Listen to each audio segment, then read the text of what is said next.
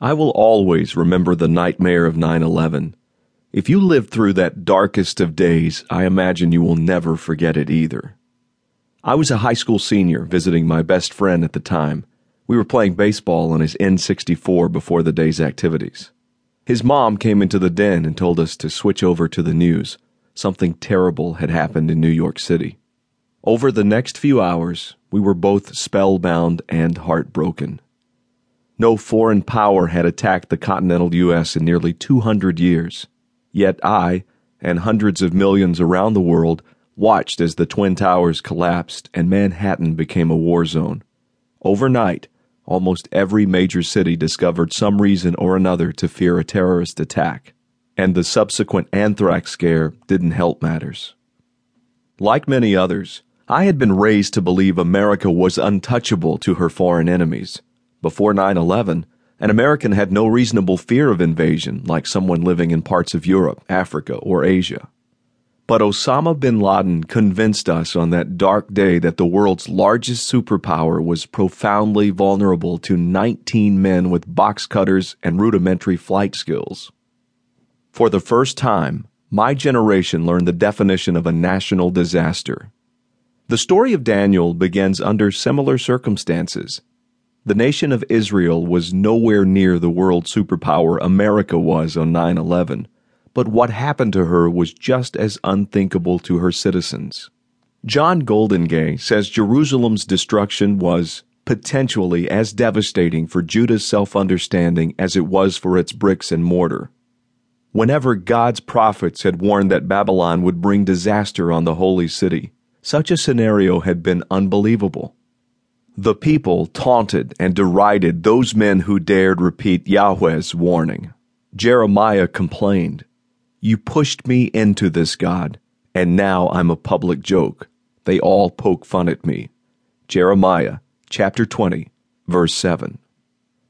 On another occasion, and just a few years before the events of Daniel chapter 1, verses 1 and 2, Jeremiah was almost executed for his treasonous preaching.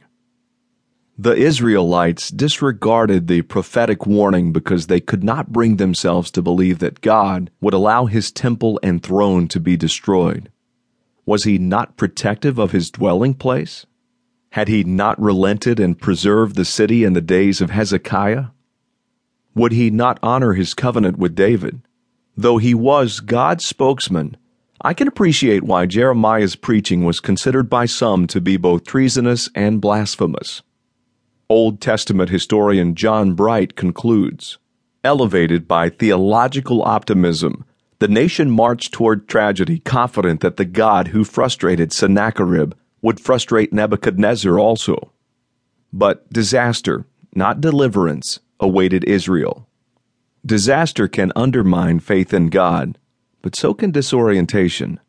Daniel and his 3 friends were uprooted and transported to an exotic metropolis 500 miles away from home to serve in the king's court. Given their young age and immersion into a pagan, libertine culture, conditions were ripe for these young men to jettison the values of their godly upbringing. Where had devotion to God gotten them, after all? Like disaster, disorientation can lead to spiritual rebellion. Both can become the breeding ground for disappointment with God. This isn't the life I wanted. I never dreamed this would happen. Why do I feel so alone?